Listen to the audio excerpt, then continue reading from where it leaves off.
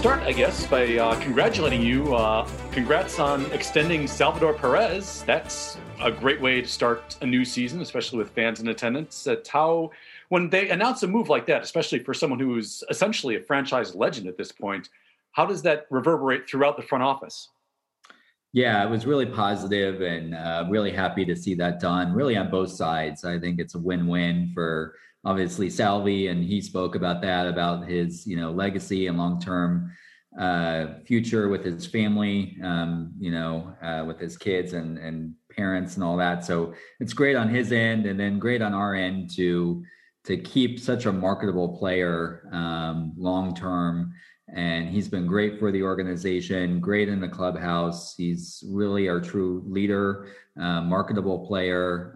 He's great on the field too, obviously. So it's great to just extend him long term. And he's a Royal at heart. So, it's a match made in heaven, so to speak. Our fans love him. He loves the city. So it's great to have him as a longtime Royal.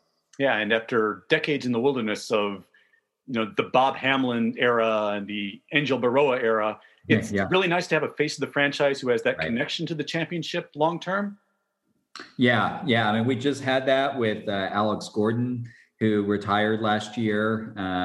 So this will be a great chance to kind of move on, from Alex Gordon to Salvador Perez. And Gordon was that, legacy player with the Royals, the face of the organization. And now Sally will become that. But yeah, it's great to have, players with us for an extended period of time to really connect with our fan base. Yeah, it's important, I think, especially when you have a franchise defining moment like 2015 was for the Royals, to hang on to a couple of those guys throughout the duration of their careers, just because it's that extra special emotional connection that fans have, that even when Alex Gordon toward the end of his career clearly was nowhere close to the player he was in his prime, there was still that attachment there, right? Oh, yeah. Yeah, without a doubt. People love Gordon, what he meant to the city, some of his iconic moments, both offensively and defensively. And Salvi has that same stuff.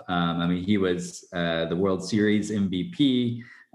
He had some key moments for us in the postseason, both years that we were there.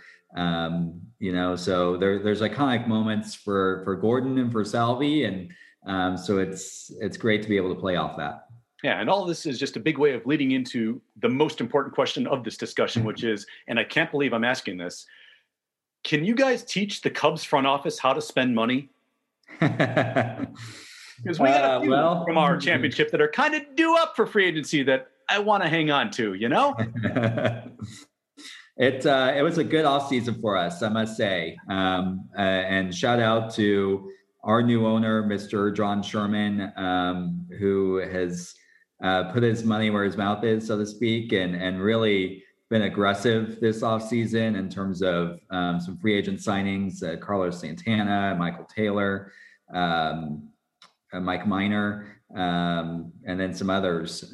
We got Wade Davis back, which is great. So there is a lot of enthusiasm around the team, both on the front office side and the clubhouse, the fan base, the front office, that they're in it to win and be aggressive, which is great, and to spend some money. Awesome. And we will jump right into the on-field discussion in just a second here. But what you're telling me is that the key to a good offseason is new ownership. That's the lesson I'm getting here. Okay, we'll take that. That's good. This is the Three Strikes You're Out podcast, part of the Outsports Podcast Network, the Outsports Baseball Podcast, episode number 68. Appropriately enough, the Jorge Soler episode of Three Strikes You're Out. My name is Ken Schultz, contributing writer to Outsports Baseball Prospectus and comedian trying to fight with Kroger to see if I can get a vaccination to get me back on stage sometime right now. The other voice you were hearing is part of the front office that oversees Jorge Soler's current team, the senior manager and special events and promotions for the Kansas City Royals. Matthew Schulte is joining us. Matthew, great to have you. Awesome to be here, Ken. Thank you. It is a pleasure. Have you enjoyed Jorge so far? I would imagine you would. Yeah, he is, he hits the ball far, doesn't he? So we have a nickname for him, Soler Power. Love it. We have a bobblehead that we're going to do in his honor this year that I'm really excited about. So yeah, he's been a great player for us the last couple of years. Yeah, he was someone that's the power was there from literally his first at bat of his major league career with the Cubs was a home run to deep left field in Busch Stadium in like August of 2014. And it was almost like an announcement to St. Louis that, you know how things have been for the past 5 years? It's about to change in a big way. And he was also a part of, obviously, the 2016 Cubs team that made my lifetime. So I'm glad he's doing so well for you guys. I'm glad he's the face of the franchise for kind of this current generation. Yeah, he's our power hitter. And, he's been able to stay healthy. And I think he was the home run leader a couple of years ago. And so we're hopeful that he can repeat that again this year. But he is our cleanup hitter, which is great to have someone that can hit the ball really, really far. Yeah, it's weird, isn't it? That after how long did it take Moustakas to set the team home run record? I can't remember the exact number of years, but yeah, it was like 35 years or something. Yeah. And then 2 years later, Soler comes along and Jack's 50. Yeah. So took that record not too long to get surpassed, but yeah. Mike Moustakas, who is otherwise known as, Steve Balboni's worst nightmare?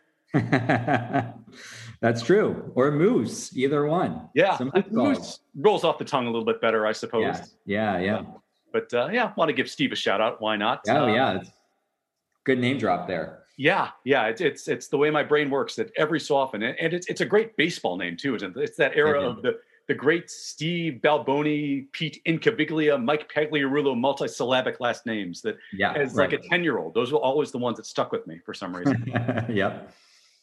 And so let's jump from the mid 80s Royals era to current day, because as we were about to discuss, I know that there is optimism for this season, and coming off of the way the past few years have been, especially after the back-to-back 100 losses of the end of the Ned Yost era, I got to imagine it feels like things are kind of surfacing again almost, right? Yeah, without a doubt. I mean, it definitely was a rough last, I guess 3 years if you count 2020. We had 200 lost seasons in 2018 and 2019.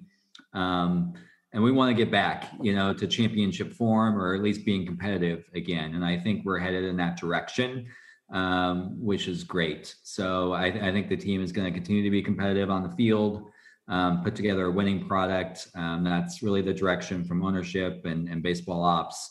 And so I think we're headed that way. I think, you got to stay patient with it with some of these young players, but and we're also in a very competitive division with the White Sox and the Twins. And I think the Indians will still be right there. So it's going to be tough and an upward climb, but we're getting there.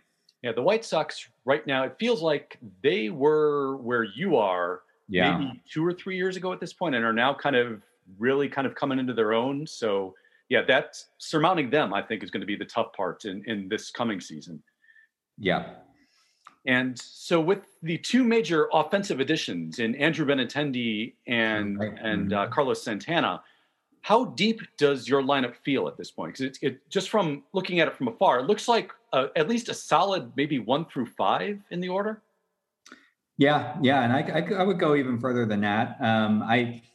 I think what those two players bring us as well is some patience at the plate. I know that's something that we've really tried to improve on is walks per game and taking more pitches during at bats, not being necessarily so aggressive. And those two players are good at that. So I think they've tried to instill that mindset as well. But yeah, I think this will be a better lineup from top to bottom, and to be more aggressive. We were in general a decently okay offensive team, but we definitely needed to improve in that area. And so it was Dayton Moore's direction to really improve the outfield, improve the corner positions, and pitching as well. But I think those two additions will be good for us in the clubhouse. Yeah, you mentioned patience at the plate, and that's a very 2021, obviously very now baseball concept. And I kind of think back to the last time the Royals jumped up into, from nowhere into contention in the 2014 and 2015 seasons. Mm-hmm. And those were so much more of kind of a unique team in terms of that kind of 1 through 9, where there wasn't incredible patience, there wasn't incredible power, but there was that constant contact. Right. And do you kind of, especially given the giant ballpark you play in, do you kind of wish that you had some of that as well? I mean, you do with Merrifield to an extent, but do you wish you had a little bit more of that? Yeah, without a doubt. I mean, I think that's always kind of been the brand of Royals baseball, so to speak. And, what I loved about that 2014 and 2015 team is there wasn't necessarily a superstar, so to speak. I mean, there are some really good players, don't get me wrong. I'm not, but they really had that team mentality and that mantra of keep the line moving, of do your job and then pass the baton on to the next person. And they all did a really good job of staying within their lane, doing what they could do with their potential and extending it on. And they were a true definition of a team, which was really great to see and really rewarding. And I think you're kind of getting there again with this team as well of, putting the ball in play, speed, defense, making the other team make a play, being aggressive on the base paths, and really putting pressure on the other team. And I think we're trying to get there again. Yeah, it's interesting because when I think of the most important bats in your lineup, that you've got a couple of those guys, Whit Merrifield, as I mentioned before, and also Benintendi is also a pretty good contact tool as a hitter, if I recall. And then you're also kind of splitting it, where then you have kind of the more classic walks and home runs with Santana and Soler.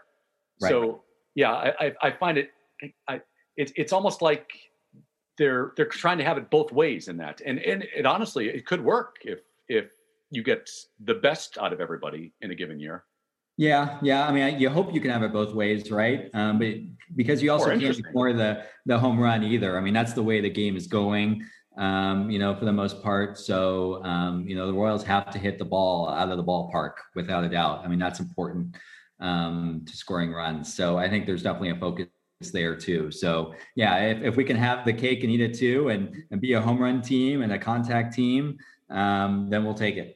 Yeah, what I like, and I keep hearkening back to those 2014 and 2015 teams about them, was just because they stood out so much from every other team in baseball that they were kind of like watching a unicorn, and almost a throwback to those mid 80s eras of especially the Whitey Herzog Cardinals, where it was just such a different team approach that if they performed at the top of their capabilities, other teams didn't know how to approach them. And one of the things I remember most about the 2015 World Series in particular was Noah Syndergaard going up and in on Alcides Escobar with the first pitch of the game in Game 3, because those great Mets pitchers, that incredible staff that they put together, did not know how to deal with that Royals contact first lineup, to the point where you have to buzz Alcides Escobar, of all people, to send a message. Right. Yeah. He swung at the first pitch in Game 1, swung at the first pitch in Game 2. And so finally they got the message Game 3. But they were an aggressive team of swinging, but they were making contact. And what was great was our bullpen was so strong where you could really shorten the game, And so if we had the lead come the sixth inning, game over. And so that also created more pressure on the other team to score early and often, because you aren't going to score late. Yeah, and that's, I think, was also probably the biggest key of that Royals group of teams, was being kind of the first team to realize that if you just put killer arm after killer arm after killer arm, then you've got 1/3 of the game taken care of. Right. Yeah, and power arm after power arm. Yeah, and that leads me to one of the questions that I've written down. Is Josh Staumont going to be the beginnings of another law firm type bullpen like that? They were talking on the radio about that this morning, of what's the next 7th, 8th, and 9th inning relievers. But I think he'll be one of them without a doubt. And talk about a power pitcher, but also finesse. I mean, he is fun to watch pitch, and he can really rile it up there. So I don't know where he'll land. I think Greg Holland might be our closer to start the season. But Staumont will be right there, whether he's 7th or 8th or ends up being the closer down the road. But he's one that will create fear in the other hitters, and will be a great kind of end of the game bullpen option for us. Yeah, Staumont, I remember the first time he came on my radar was when the Royals played the Cubs at Wrigley last year. Yeah. He came in one of the late innings, and Jim DeShays, our color man on TV, was impressed, right? On the screen, had some fun things to say about the man bun. Yeah. And then like 5 pitches in, both him and Len Kasper were just like, oh my God, what is this? Right. Yep. And he rocked a man bun too, right? So not only can he throw 100 miles an hour, but he looks the part too. Yeah. So if I recall, the announcers were impressed by that as well. Big time. Yes. Like he can put fear into your heart, but he could also fit in on Queer Eye, which I think is a wonderful combination. Yeah. Yeah. Is there also hope for getting something out of Wade Davis again this year? You mentioned Holland earlier. Yeah.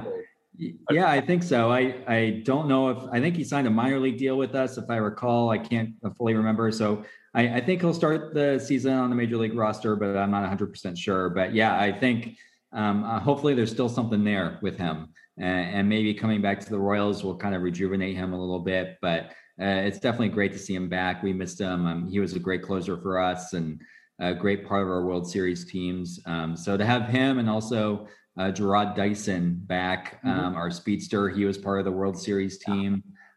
He's back towards the end of his career. So it's kind of cool for us and the fan base to see some of these players come back, towards the end of their careers. It shows that they really enjoyed their time as a Royal and want to finish their career as a Royal. Yeah, Jarrod Dyson then can teach the next generation of players motorcycle pantomime. Yeah, right. There you go. That's what speed do. That's one of the tools. Absolutely. And on the subject of those young players, how much are the Royals going to be leaning on guys like Brady Singer and Bobby Witt Jr. this year? Yeah, I mean, Brady Singer, he'll start the year in our rotation, I believe. And then Bobby Witt, is going to start the season in the minor leagues. But boy, there's talent there. Just watching him at spring training, you can definitely tell that he has that sixth sense. Some people around here have kind of compared him to Patrick Mahomes in a way of just that sixth sense. I don't want to compare him already to Patrick Mahomes, but he has that tool that you can tell he gets it, right? That he is just that special athlete that knows the game and how pitchers work and how hitting works and has that eye for it. So we're all really excited. The fan base is excited. I think it's the right call to start him out in the minor leagues. I think he is only 20 years old, but I think we'll see him up at the big league level, maybe sometime this year, but very soon. Yeah, I can give you at least one completely accurate and factual Pat Mahomes comp for Bobby Witt Jr. because the Bears also didn't draft him. Yeah, right. But bum. Yeah. You occasionally hear about that in these parts. Yeah. On the radio. So yeah. So does it feel like with things kind of rounding into at least the form of the next kind of foundation for contention, does it feel almost like the wait was nothing compared to what it took to get from 1985 to 2015? Boy, yeah. I mean, there was. We spent a lot of time focusing on the older years, right, of 1985 and reliving that. And so it's nice to have the 2015 World Series to be able to not, I mean, I don't want to say move on because, you still want to honor and respect the 85 team. But we hit that pretty hard on the head. So be able to have, 2015 to get that under our belt. It just kind of builds your fandom, for the next 10 years, so to speak. So it was great to have that, to be able to replay that over and over. We haven't had any we've now passed the 5-year anniversary. We didn't do anything for that, but we'll probably, do something for the 10-year anniversary in 2025. But, yeah, it was nice for our fan base to be able to go get rid of the long drought and have that championship. And I still see championship gear, around town, which is great. Yeah, as you should. That's a transcendent moment in franchise history. And it's nice to have one of those where George Brett is cheering everybody on as opposed to on the field too. Yeah, that was kind of cool as well. He's part of our front office group. And, they showed him on camera and he was at all the games. So he was right there along the ride. So that really kind of complemented the old with the new, kind of tying the two together. But it's great to have George, a part of the 2015 run and team. And boy, he was excited. I mean, it felt like he had won the championship, right? He was cheering in the crowd just as crazy as the players were. Oh yeah, that was one of the best parts, is seeing him that enthusiastic and one of the luxuries just going off. And to see someone who's of an era of similar greatness that committed to the current players. I mean, that's always, as a baseball fan, great to see. Yeah, no, I agree. Yeah, so he usually goes down to spring training and spends time with the younger players, and he's done a good job of kind of giving back and being an ambassador for us, and anything that we need in the community of being there for us, which is great. We'll be right back in just a moment to talk about actual fans and the actual stands at actual Kauffman Stadium. But first, let's celebrate America's other favorite pastime, rampaging capitalism. So let us segue into the 2021 season then, going forward, in terms of your role in the front office and kind of preparing for the fact that, well, I guess the best way to sum it up is there will not be a cardboard George Brett in Kauffman Stadium this year. There is a real one, and that's awesome. Yeah. It's get rid of the cardboard cutouts. No more. Yeah, you guys had a strong cardboard cutout game last year too, if I remember right. So there were some solid ones. Did you have a Buck O'Neil one? Am I remembering that right? Yeah, we did Buck O'Neil. We did some Star Wars characters. We did Bernie from Weekend at Bernie's. Yes. That one was a classic one. We did a Where's Waldo cutout. We did it with several dogs of players and all that. So we lived in the wild world of cutouts last year, something crazy that, obviously you don't learn in college or anything. There's no textbook on any of that, but it was fun. It was good for our fans to have the cutouts. And we did, redemption after the season where fans could keep their own cutout that they had here. So it was nice to do that last year, and it was nice to do something. But yeah, everybody, I think, is ready to move on from the cutouts and have living, breathing people in our stands. Yeah, I don't think even the best sports management program offers any courses in worldwide pandemic. So right. Yeah, I learned a lot about masks, as we all did, right? About masks and PPE items and, all this stuff that you didn't learn in textbooks. So yeah. And you mentioned before we started recording that you're going to Kauffman Stadium about every other day right now. Yeah. Have you had a moment yet where you kind of take a look at the field and just kind of imagine what it's going to feel like when people are back in? Yeah, I try to. I mean, I try to look at the field every time I'm at the ballpark. And the field looks great right now, which is exciting. We refreshed our video boards this year for more technology. So they're going to look fantastic. We've had a lot of rain recently, so the field looks nice and green. So you start to get that excitement, especially we're a week away now from opening day, and there's a lot of hustle and bustle around the ballpark.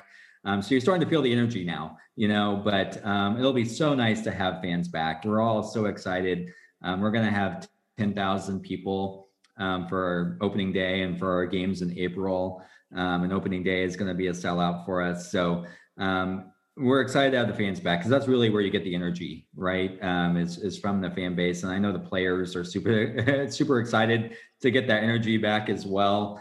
But there's no better day than opening day. Just that fresh mindset of spring is here and baseball's back, and your record is 0-0. There's a lot of optimism to see the ushers back, the concession workers, to smell hot dogs and peanuts again, and to see season ticket holders and all that. It's a fun day around Kansas City.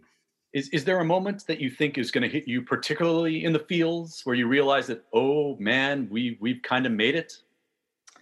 Probably after first pitch, when things calm down, because you run on adrenaline a lot that day. And so a lot of my work is pregame. So once we get end game, I think I'll be able to take a deep breath.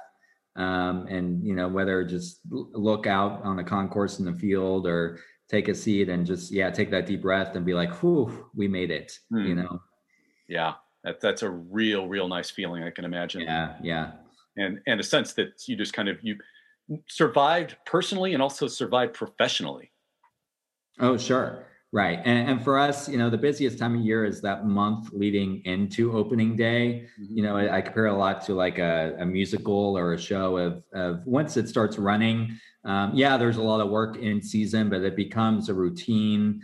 There's emotion to it. But it's everything you need to do to get to curtain open, right? So we're getting everything set up right now. So the busiest month is March, and getting everything ready to go for day one, and then it'll have a rhythm to it. So yeah, there's a lot of work going on right now, but we'll be ready and it'll be all good.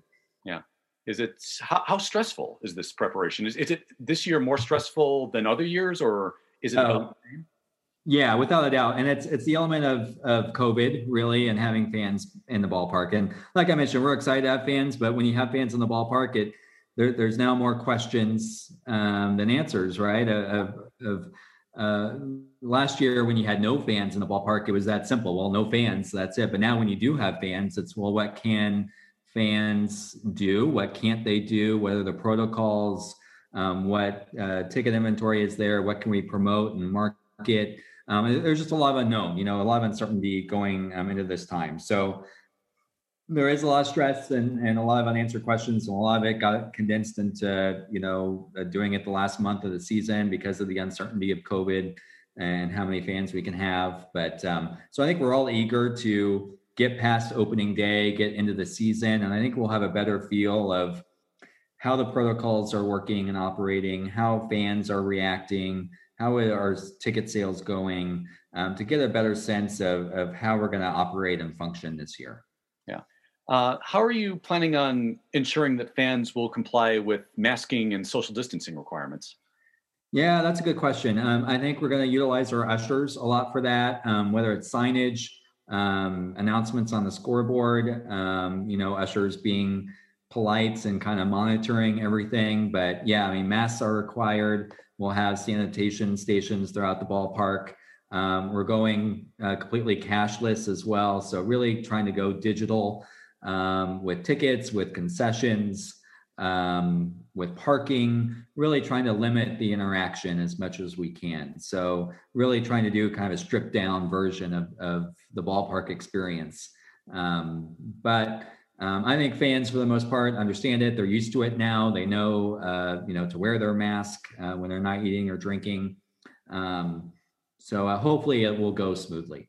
Yeah.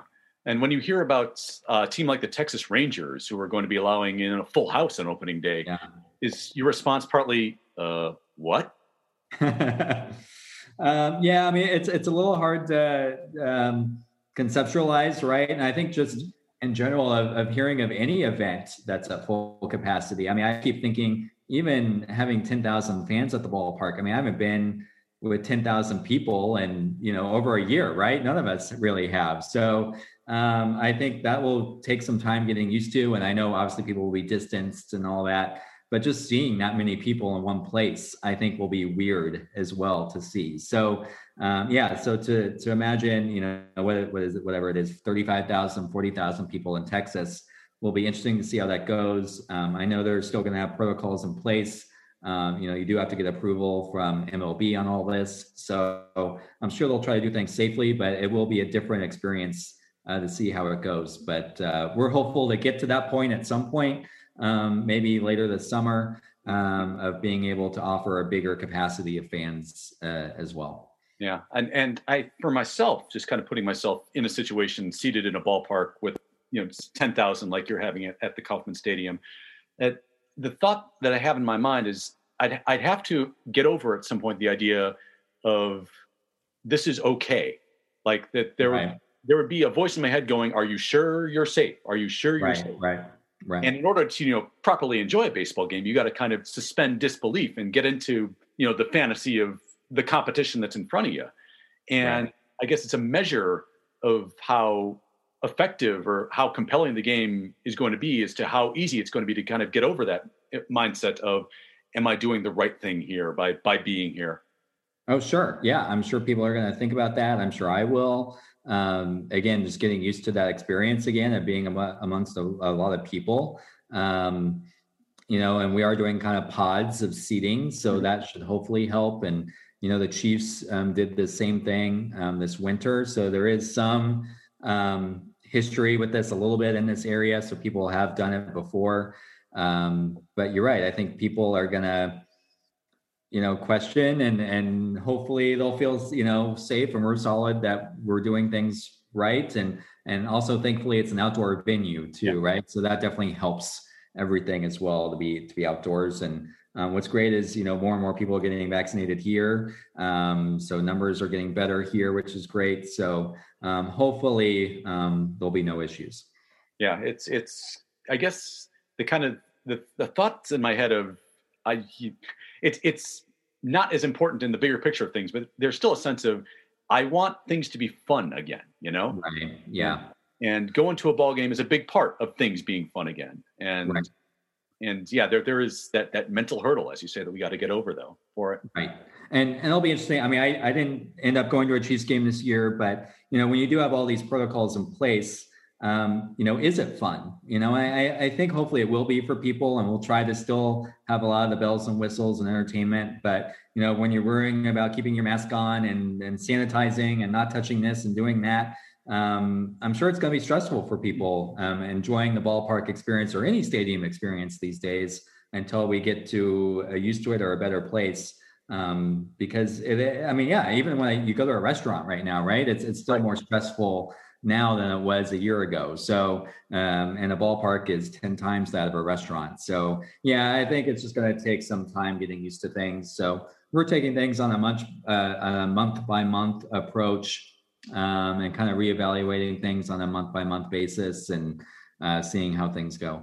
Yeah. I mean, I was just last weekend, I walked outside of out of Boys Town here in Chicago and walked past one of the bars, had their windows open, and it was pretty packed inside, especially given Chicago's restrictions and everything. And as I walked past, there were go-go boys and G-strings dancing in the bar. So my mind was like, this is sexy, but also dangerous. And I'm not sure how I feel about those two things. Right. And obviously without the go-go boys, but yeah, baseball is going to be essentially that until I guess at a certain point, hopefully that we just kind of look back and go, well, yeah, I guess that worked out okay. But there's no guarantee at this point. And that's the scary thing. Right. Exactly. And there's no flipping a switch either of come June 1st, suddenly things will be back to normal. So it's that easing back into it. I think that we'll have to do. But yeah, who knows when things will get back to that quote unquote new normal down the road. But we're excited to have a full season of baseball, which is great this year. And to have fans and, hopefully as the summer grows to open up the ballpark more and more, to do more activations as well, to do more giveaway items. That's something kind of from my realm that we're kind of right now we kind of push things back on our promotional calendar. So April and May are pretty light, and we wanted to give ourselves more time to hopefully let things improve. And so the months of June, July, August are more heavy on giveaways, events, theme nights, with the hope and optimism that we'll be able to do more activations then, and photo ops and face painters and handing giveaway items out to people. So, we're hopefully planning on doing more activations as we go. I like hearing that, because I like that you're approaching this season as a sense of, let's act as if this is going to happen. And then if events happen that might maybe make it more difficult, we can scale back later on. But, but that's exactly encouraging. And since I work for Outsports, I have to ask, is Pride Night 2021 on the schedule at any point? It is. June, mid-June, I think. We're doing a tank top that has a Royals logo on it with the Pride colors. So yeah, we're excited. It's our second official Pride Night. We did our first one in 2019 as a theme ticket. That theme ticket sold out, which was great. So there was great optimism and enthusiasm about our first Pride Night. It went well. It was on our schedule in 2020. Obviously, we postponed it. And now it is happening again in 2021, and we'll do it during Pride Month, which is great. So yeah, we are still hoping to have the Pride Night. Yeah, I remember writing a story about the previous Pride Night and how it did connect so well to the community. Is there a sense that just because we went through a pandemic, you can't kill that connection between the Royals and Kansas City's LGBTQ sports fans? Oh, without a doubt. I mean, our focus really in the last year has been on inclusion and diversity, on all elements in all areas. And LGBT is one of that. So yeah, we want to continue to welcome all fans with open arms, show that we want their fandom, we support them, we believe in them. Everyone is a Royals fan here in this area. So I think Pride Night's very important to that community, and I totally get it and understand it. So I'm glad that we're doing it. We'll continue to do it, and we'll find other ways to partner with the LGBT community in Kansas City, not just the Pride Night, but other organizations around town, and make it, more of a long-term goal of bringing more LGBT people into the game. I love it. Then it becomes a permanent thing, and then it becomes expected every year. Oh yeah, without a doubt. And I found that a lot of LGBT people in Kansas City are Royals fans, and they want to see the support and love from the Royals. So I think there's a good connection there. Nice. That's got to feel, especially for long-term LGBTQ Royals fans. Like, yeah, they have made this connection, so now it's extra meaningful going forward. Yeah, I agree. It's important, without a doubt. It's not, you say this a lot. It's not just checking the box, but it's important to really dig deep and do grassroots elements to find those human-to-human connections and to bring people out and to have that respect and show that play ball is the same across any culture, any person, and we all love the game of baseball. Mm-hmm. Yes. And so last and most important question then. So with fans returning to the ballpark this year and the team taking that next step toward their next window of contention, is 2021 the year Denny Matthews finally shows an emotion? Oh, wow. Good for you for having a feel of that. I love him. Oh, he's great. And, he's done 51 years of broadcasting, 52 years of broadcasting. Nothing is going to change with Denny now at this point. He is his own unique, special person, and boy, is he a historian on the game of baseball. And I love hearing him. He might not be the most, enthusiastic person when he's calling a game, but boy, he puts you at ease. And there, you have that connection with your radio people, right? When you hear him, you just want to sit on a lawn chair and relax and listen to the game of baseball. And he does present it in that way of just, you want to sit in that rocking chair with your beverage and just listen to the game and how he calls it. And he's a fun personality and a really nice guy. And he is still going strong. I thought he would retire after 50 years of calling Royals baseball. He's called every, game of Royals baseball. He's been here since the start of the franchise. So it's great to see him continue. I can't imagine a Royals radio game without him. But he's back for 2021, and we're excited to have him again. Yeah, it's such a nice, easygoing broadcast with him, and it's a definitely a unique rhythm that he's got, and I dig it as a fan. I really do. And one of my comedy friends, a guy named Mike Toomey out of Chicago, used to do just between us baseball nerds. He would do a Denny Matthews impression, and I can't do the voice, but it would always end up with something like, and a 747 has crashed into the left field stands and the ballpark is on fire, and we'll be back with the post-game show after this. Right. Yeah. That's Denny right there. Exactly. Nothing, and when you've been in the game for over 50 years, nothing really, I guess, excites you anymore or all that. And I'm sure he's excited on the inside, but you're right. So nothing deters him or steers him, right? He stays even keel the whole time. Yeah, Hall of Famer and a legend because of it. And, without a doubt. Yeah.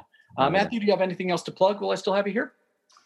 Oh man, no. I mean, our I will call out our slogan this year. Every year we come out with a marketing slogan. This year it's Together Royal, which I think is a really nice slogan to kind of combine the team, the community together. I think it really encompasses the last year that we've all been through of being through this together and getting through it together. And now we're coming out the other end, all in one piece and together. So I think we're really going to play off the community aspects of that through our commercials and through our marketing this year of Together Royal. So we just announced that last week. So that's kind of hot off the press.